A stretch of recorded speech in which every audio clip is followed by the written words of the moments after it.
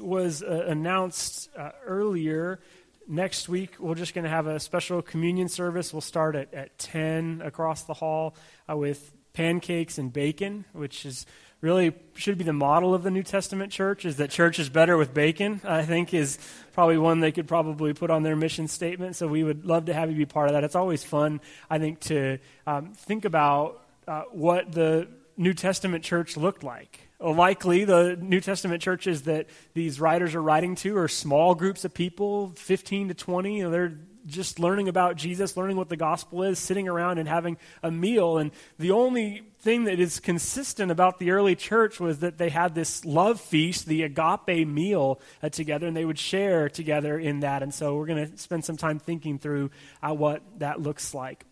We've been going slowly through 1 John, and we're going to be in 1 John chapter 2, which we'll get to in just a minute. But it's sometimes, I think, really interesting to go through some of these letters that are written to New Testament churches, because it's sometimes, I think, helpful to realize they struggled with the same things that we struggle with 2,000 years later, and these words are still like, whoa, this is really important for me today, and it was written so long ago. They struggle with the same sort of things, and this group, again, probably a small group, gathering of people, it's possible that they, as a group, have the Gospel of John, and then they're like trying to figure out, okay, what does that mean for us? And so John writes them, 1 John and then 2nd and 3rd John. Come on, let's get it right, guys. And it's just this reminder of, okay, this is who you are because of what Jesus has done. And it's helpful for us, I think, to really dive in every once in a while, especially to the letters, because it helps us to think through it. And the translations that we have are oftentimes very helpful. The NIV is very popular today. Many of you maybe grew up with the King James Version. There's even today the Cowboy Bible, if you really love cowboys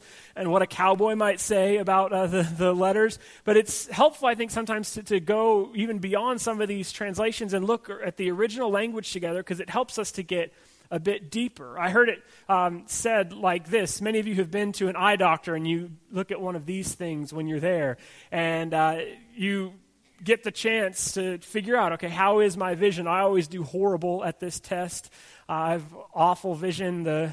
Mandy and I, when we got married, the first morning we woke up next to each other, I looked at my phone like this, and she was like, what have I done? For so many reasons, but that was one reason. I had no idea your vision was that bad. And so when I'm at the eye doctor, this gives me a little bit of fear, because if I don't have my contacts in, I really can't see anything at all. But oftentimes I think we can think of the Christian message from these kinds of angles, and we can get maybe down to that D, F, N, P, T, H letter just on our own reading through the English translation. But it's sometimes helpful to go a little bit deeper together to think through, okay, what is the writer really saying? What's the communication in this original language? So that's what we've been trying to do together through 1 John. And John has some really great things to say and important things for us all to think about.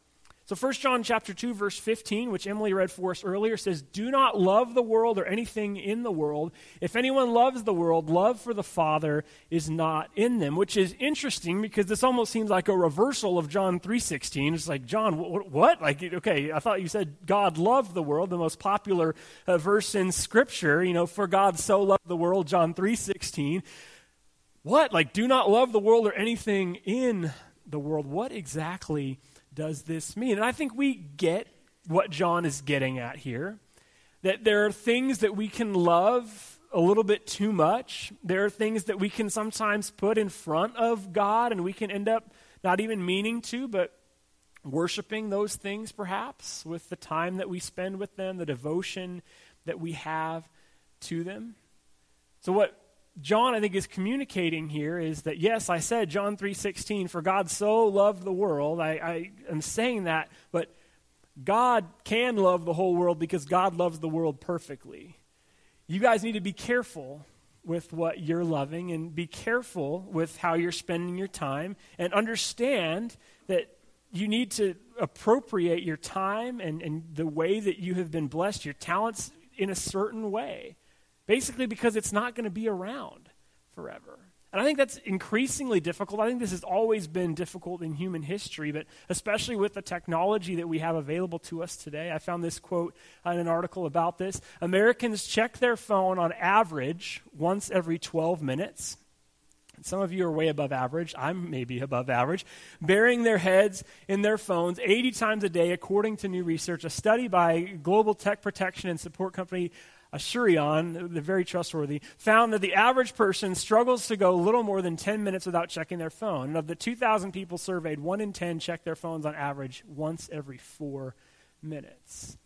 And this is just unbelievable because this is such a shift in human history, right? This hasn't been around forever, and all of a sudden we can't live without it, which is amazing, isn't it? Like, okay, how could I ever survive without it? People did for a long time, and I think one of the things that's actually helpful about technology that provides a little bit of a map for us is if you are struggling with, okay, do I love the world too much? Is there something that I love too much? You probably have evidence of it at your fingertips. Like, all you have to do is scroll over on your phone to the part that says, like, your favorite apps. You can probably just go, yeah, that's 1, 2, 3, 4. I mean, do you have any Bible apps in your top 4? I don't know. I mean, maybe you do. Hopefully you do. I'm not judging you if you don't. But it's pretty easy, I think. We leave a bit of a footprint.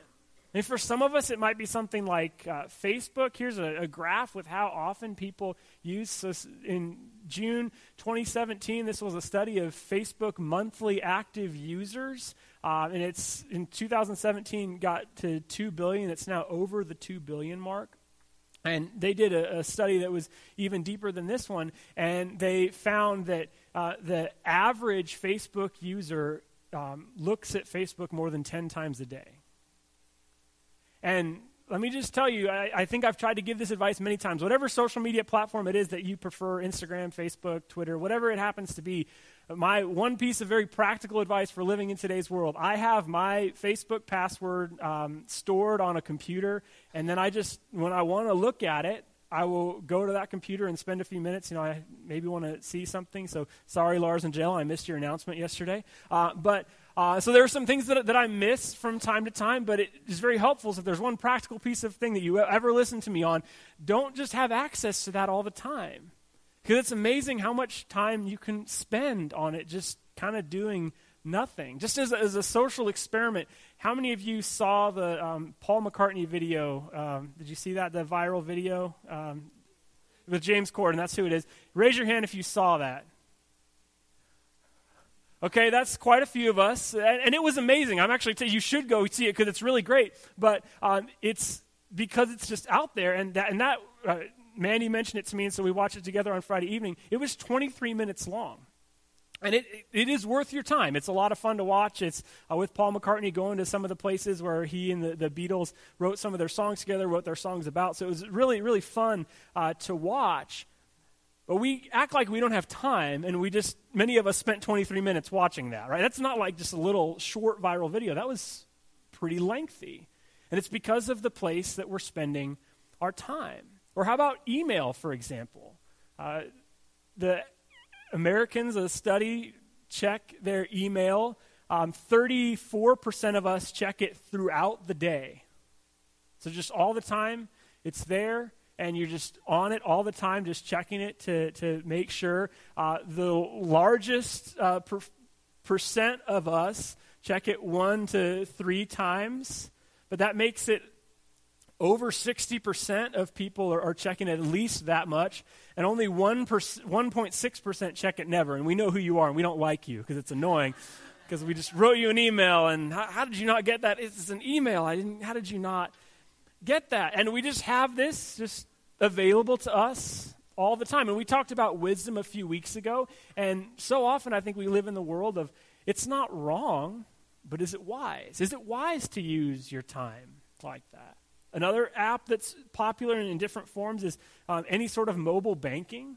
And we think it's great. We live in a world today that you don't have to go and do stuff at the bank because that sounds like so old, and you have to go and hand a check and then they give you some money, and it was this weird experience. But studies actually show that people spend more time banking now than they ever have, which doesn't make sense because it seems like it's it's just faster and convenient, but it's just one of those things that you check among your list, right? You have your email to check, you have your bank, and do you really need to know what's in your checking account every single day? Probably not. You need to know what's in your savings account. You need to know what's in your retirement accounts? Probably not, because you're not going to need it for a while.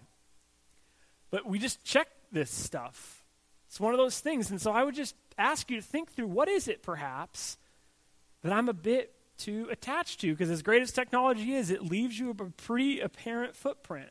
Now, what are the favorites? What are the things that you seem to look at all the time?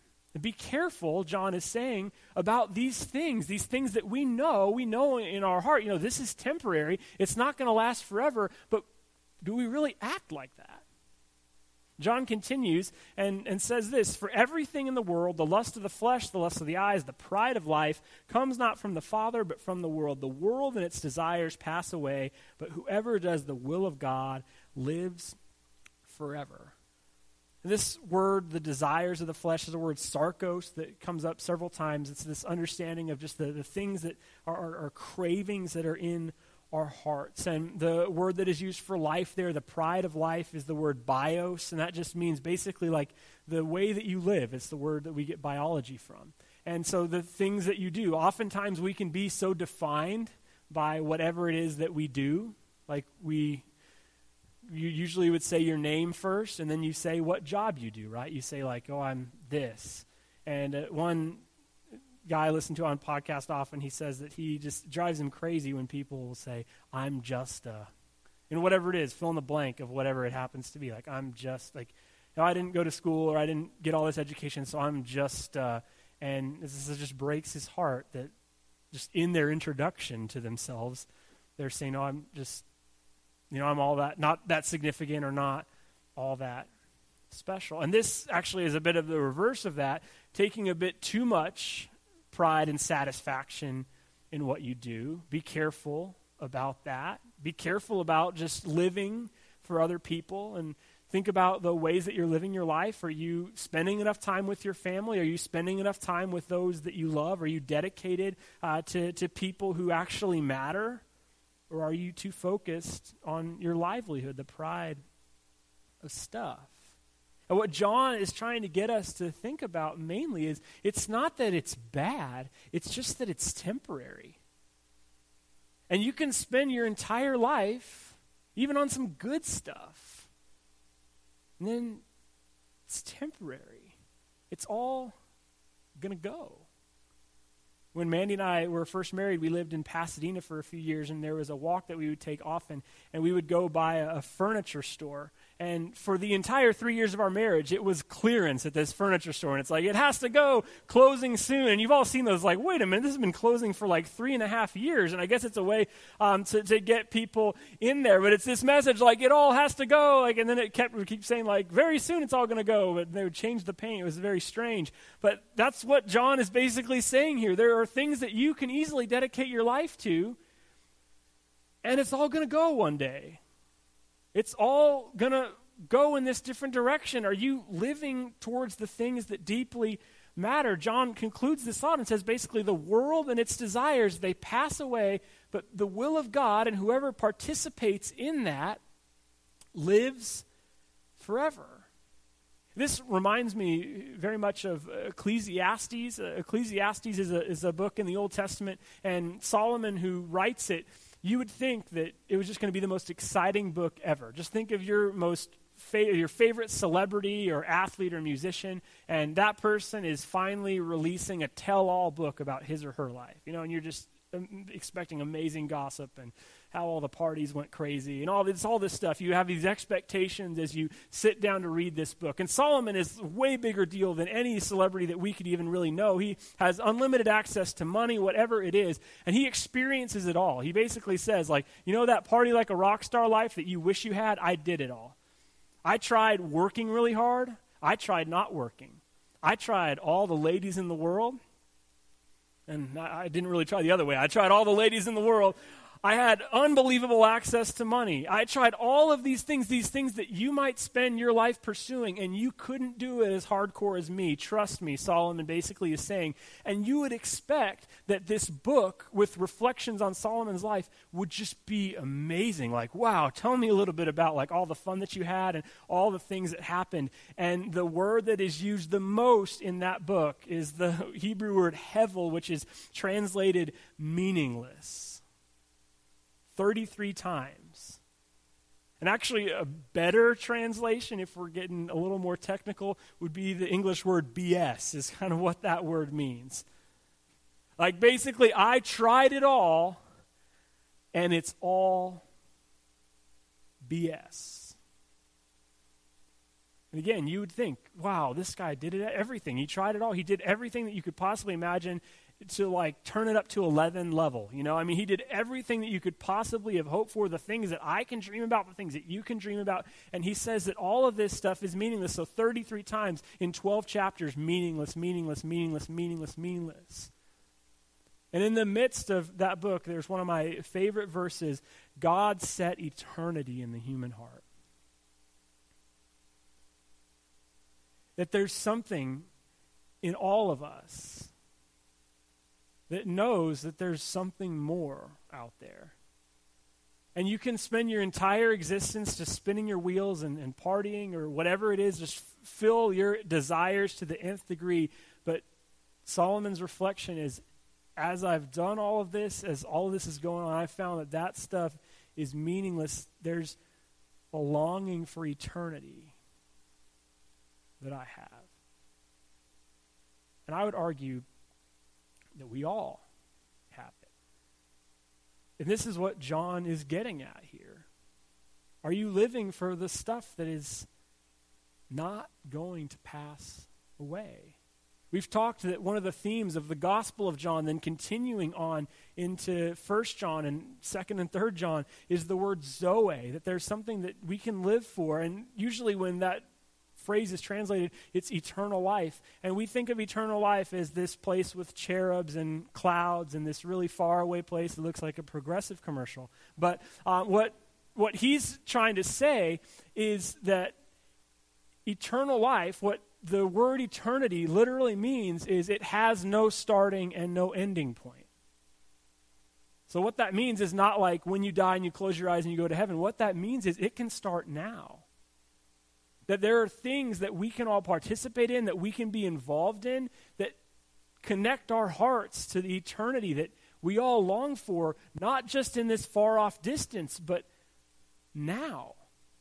And this is what John is trying to get us to think about, because the things of this world will pass away. And where is the places, the spots in your life where you experience what you're really called to think about, to be part of? And I think this is getting increasingly hard, not just in churches, but in all forms of life. I have a friend who works in the counseling center at USC, and he and I were having coffee a few months ago, and he was talking about how they try to put programs together that will be beneficial to the USC student body, which is roughly 1 million people. They have a ton at USC. It's a huge campus. And at the campus, they try to offer things through the student health center and the counseling center that will be a blessing to the kids. And so they'll do things like where they put a bunch of events together. They'll have really, really great food. You know, Chipotle will be catering it, and it's on some topic that would be super relevant to college students, like mental health or something like that. And they put it all out, and then like they have a special speaker who's coming to talk about it. So it's free dinner, amazing speaker, and 3 people show up. And this isn't just a problem in churches. It's a problem everywhere, where you would think that a college student would say, hey, like, can I come learn about memorization? Can I come learn about something else? Can I come learn how my brain works and get free dinner? That sounds amazing. But it's getting increasingly hard to get people to show up for stuff, even stuff that really matters. And why is that? Because there's always some new show on Netflix to binge watch, right? And it's always something. It's this new thing for now, but in a few weeks it'll be something else. There's always something. They're really good at coming up with exactly what you want to watch. And it's just this endless well. And we can get so attached to this stuff.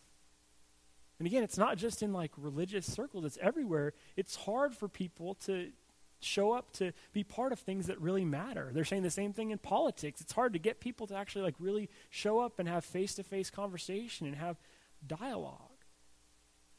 The things of this world are sticky. The verbs that are used here in John are in the present tense, that it's going to be hard for you. And I think, again, technology just gives us an easier way for this stuff to stick and just be ever present in our lives. What would it look like for you to step away from some of that stuff that you just think about all the time or can weigh on you so much? I love the quote by C.S. Lewis about this. He says, "It would seem that our Lord finds our desires not too strong but too weak. We're half-hearted creatures fooling about with drink and sex and ambition when infinite joy is offered us, like an ignorant child who wants to go on making mud pies in a slum because he cannot imagine what is meant by the offer of a holiday at the sea. We're far too easily pleased." I love that phrase, when infinite joy is offered to us. If there's something that our world is lacking, I think that could be it right there. And we have a lot of stuff. We have a lot of things. We spend a lot of time, just whatever your desire is, whatever you want, it's just right there at your fingertips. But we desperately need more joy. And it's easy to be enticed. And some of this stuff is good stuff. It's meant for us to be enjoyed. But the problem is we often put those things, which I think help us to long more for God, to our relationship with our Creator, we put those things in the place that they're not meant to be. And they can't hold that weight. And when God created the world, he calls it good. There are good things for us to enjoy and participate in, but they're not supposed to give us like ultimate satisfaction and joy. And what does it look like for you? What would it look like for your heart to be more connected with your God, your Heavenly Father, who desires good things for you? A couple weeks ago, I went to DreamWorks. One of my friends from Pepperdine works there, and they were premiering a couple short films. And if you've ever been to DreamWorks campus, it's really amazing. It's beautiful, just a few blocks from here.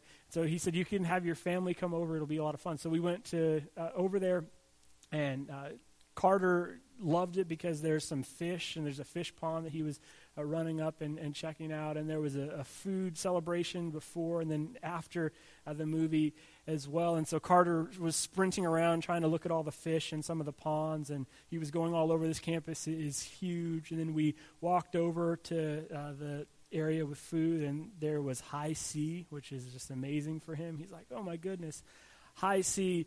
And I thought about, as I'm holding his hand walking through this with all these people, he would be lost without me here. Like he'd be like running off to the fish, going all over the place. He'd be within a couple minutes, he would be lost. He would probably have about 5 High Cs and just throw those things back. And High C is best enjoyed in moderation. And so I was just thinking about that moment of me like holding hands and helping to guide him around DreamWorks campus and think about what he's drinking.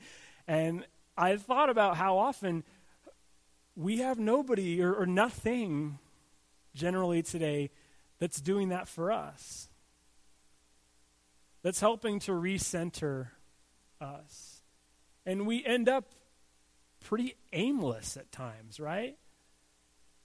And no wonder we're aimless, because like that study said, every 4 minutes it's like, how are you supposed to do anything or go anywhere if you're just tethered to this reality that's just always grabbing for your attention?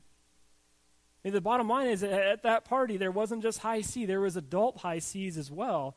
And as I thought about it, I've just tried in that area of life to try and live with moderation, because I think that's the best way to live. But I believe that I have a heavenly Father who's interested in me flourishing, who desires that I would walk with him in all areas of life and in all moments of life. And it's not like God is up there just waiting to get mad at me. In fact, God, I think, is just wanting to communicate, I love you and want to pick you back up and get you back on this road. I want you to flourish. I want you to be involved in the things that I'm calling you to. And it's not because you can't find some joy in this stuff. It's because you're meant for something deeper. There's eternity set in your heart. And so much of this stuff that we end up spending time dedicated to and thinking about and stressed over, it's sad to see some of the anxiety rates that exist today. And it's just because we're constantly worrying. One of the worst things that celebrities say about being a celebrity is just constantly like taking care of their image and worrying about paparazzi and all the things that they have to worry about as celebrities. And the issue is like we've become our own celebrities, right? Because we're taking pictures of our lives. We're our own paparazzi, taking pictures everywhere we go, and we worry about how much it's going to get liked. We worry about all this stuff, and of course there's anxiety that's tied to that. And we need to think about, are we living for what really matters? Don't attach yourself too much to stuff that's just going to pass away eventually. To stuff that is not going to be around 15 days from now, much less 15 minutes from now. Would you be willing to have a conversation with someone this week? And this is a conversation that you don't want to have. It's a conversation that I don't really want to have either. With someone that's close to you, someone that loves you, and just say, what is it that you think I hold on a little bit too tightly to? And the fact is, you might know what that is already. But what would it look like for you to approach that thing then after you have that conversation with someone who loves you and cares about you and can hold you accountable, to then say, all right, I want to get a little Sabbath mentality on this. And the Sabbath ultimately, in the Old Testament, it's meant to be a blessing for people. It's not meant to be a burden. Because they're coming out of slavery. And in slavery, they had this identity that was all built on how many bricks they could make. It was about bricks and bricks and bricks and bricks and meeting these quotas and doing all this stuff and continuing to produce. I think in many ways, we have the same way of living. Like we can start to think that our value is in what we produce.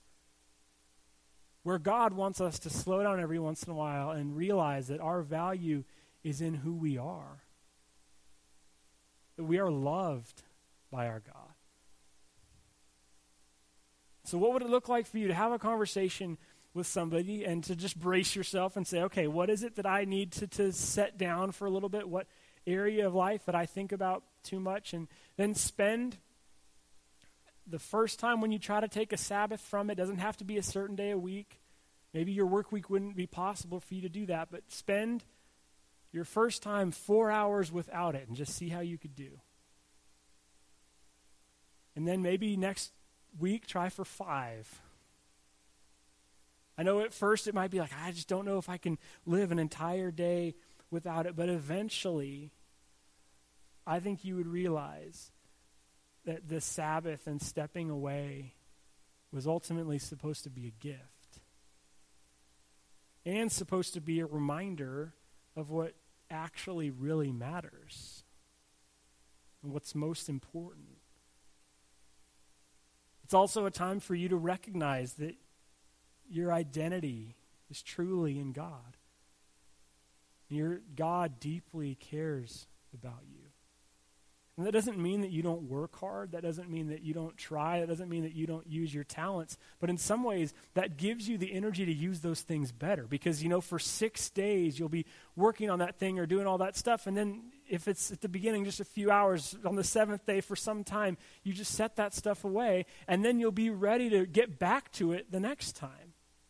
There was a meme that I saw this week that I think sums up a lot of this. It said, I wish I was as thin as when I thought I was fat. And I think that's a pretty good way to sum up a lot of the stuff that we can often think about. I wish I was as healthy as when I thought I was unhealthy. Now I have this issue that I'm dealing with, and I'm realizing, wow, I was really healthy before. I wish I was as rich as when I thought I was poor. You can just fill in the blank and go on for days about all this stuff, right?